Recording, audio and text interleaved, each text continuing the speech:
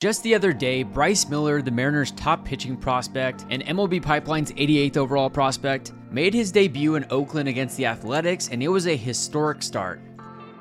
And yes, thank you, Captain Obvious. We know that it was against the Oakland A's. Las Vegas A's, and they're hardly a major league roster. But even with that, I really don't give a darn. Bryce is a stud, and you will see why. He would log his first career strikeout on the second batter he faced in the bottom of the first inning, by way of his preferred method of strikeout, the challenge fastball. What's the better feeling on the mound? Is it striking someone out with a challenge fastball or a breaking pitch that makes someone's knees buckle? I'd rather throw it by them, give them the fastball, see if they can hit it. Throwing the sliders are fun, but I'd rather just rear back and let it eat and see what happens. He would go on to strike out the next 4 batters he faced and would log 5 1/3 perfect innings to start the game, battling the rain a little bit. Finishing the day pitching 6 innings, giving up 2 hits, 1 run, no walks with 10 strikeouts. 8 of Bryce's strikeouts were on the fastball, 1 was on a slider, and the only changeup he threw all day was right here to Connor Capel. This changeup had 20 inches of horizontal break and froze Capel in his tracks even though it was right down the middle. And here was his strikeout on the slider. And he does! Strikeout number 8, perfect through 5.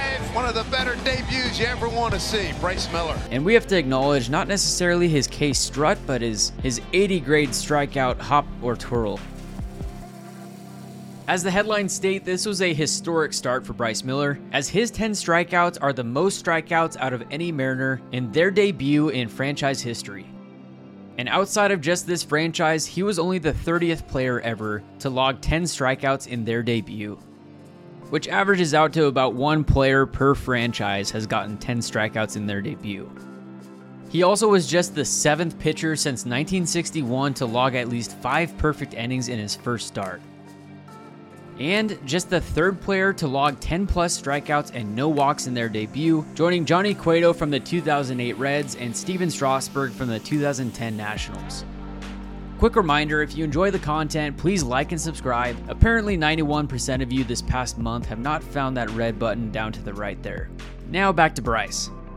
His pitch arsenal from his debut consisted of 4 pitches. That 4-seam fastball he threw over 70% of the time. He threw his cutter about 20% of the time, the slider 8.5, and the changeup just 1 time. His 4-seam fastball averaged 95.3 miles per hour and got up to 97, with an elite spin rate that we'll get to in just a second. This pitch had a 38% whiff rate, and as I mentioned, 8 out of his 10 strikeouts were on the fastball. His cutter or gyro slider averaged at 86 miles an hour, his sweeping slider was just under 81, and that 1 changeup was at 87 miles an hour. Prior to his call-up, Miller was talked about as having potentially the best fastball in all of the minor leagues. It helps when you have the velocity 95 to 100, but his fastball is special for a different reason. As you can see here, he averaged 9.5 inches of drop on his fastball from when he releases the ball to home plate. Now, it's hard to understand when it's just the number by itself, but versus the average major league fastball, Bryce Miller's fastball has about 33% less drop than the average 4-seam fastball. And that is largely due to his elite spin rate on this pitch, averaging 2,576 rotations per minute, which is the highest spin rate on any 4-seam fastball out of any pitcher so far this year. And a guy who ESPN analyst Jeff Passan compared Bryce Miller to was the flamethrower from Atlanta, Spencer Strider, who also consistently has less drop on his fastball than the average pitcher. It's cool to get compared to a guy like this, but why does this matter? Well, here's a clip from a video talking about spin rate from the channel Simple Sabermetrics. Essentially, the higher spin rate a ball has, the more it will be working to fight gravity. The lower the spin rate is on a pitch, the more it will drop over time. And as you see, it can make a difference.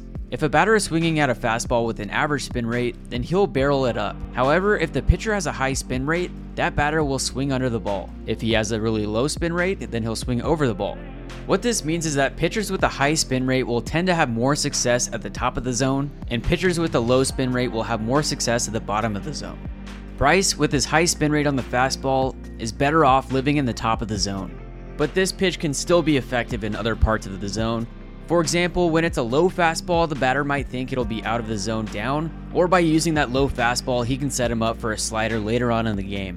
When you have elite stuff, or when you can locate on the edges like Bryce can, you can kind of do whatever you want.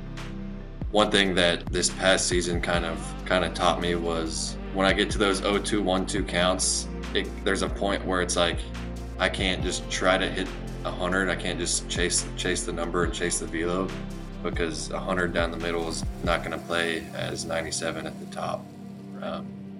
So that's something I've been trying to focus on in bullpens this offseason and lives, is getting to the top and not velo chasing. But more so dotting it up. Yeah, I mean, if I can dot up at 100, do both at the same time, then we'll be happy. I don't know who did that. Pretty good way to start off your major league career. Unbelievable performance tonight by Bryce Miller.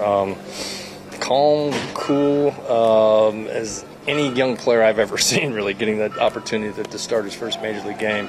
That's kind of what we saw in spring training a little bit, but you never really know when the lights come on, and it was the same guy. And he got in an awesome rhythm groove tonight with his secondary pitches. Obviously, the fastball's got all kinds of life on it, and the swing and miss that can bring from other lineups. So can't ask for much more. That was some kind of shot at the arm tonight, and just the ease with which he was landing his secondary pitches. The curveball, the slider, even threw a changeup in there. You got a called strike on. That's hard to do first time out. I knew the fastball was going to be good, and it's the life on the ball. He can ride the ball up in the zone. It's got carry at the bottom of the zone, and certainly they have a young team over there, but the stuff was outstanding. Scott also mentioned that after his pregame bullpen, Bryce Miller was walking around with his glove on his head, talking to teammates, chatting it up. And unlike other players in the league or on the team that are super serious on start days, Bryce is pretty chill. So we've heard that Logan Gilbert turns into his alter ego Walter when it's his starting day, which I'm sure you'll see at some point this year. When it's your day to start, are you the type who throws in earphones and you don't want to approach? Or do you try to keep it light like Luis Castillo on his start days? No, yeah, I'm the same dude on my start days as I am on a day I'm not doing anything. Not very serious on the mound, so I'm definitely not too serious leading up to the games. I like to keep it loose and like to talk to everybody and do everything like a normal day. This is how the Mariners' starting rotation now lines up, with Luis Castillo at the front, Marco Gonzalez next, Bryce Miller third, and then Logan Gilbert and George Kirby to finish it up.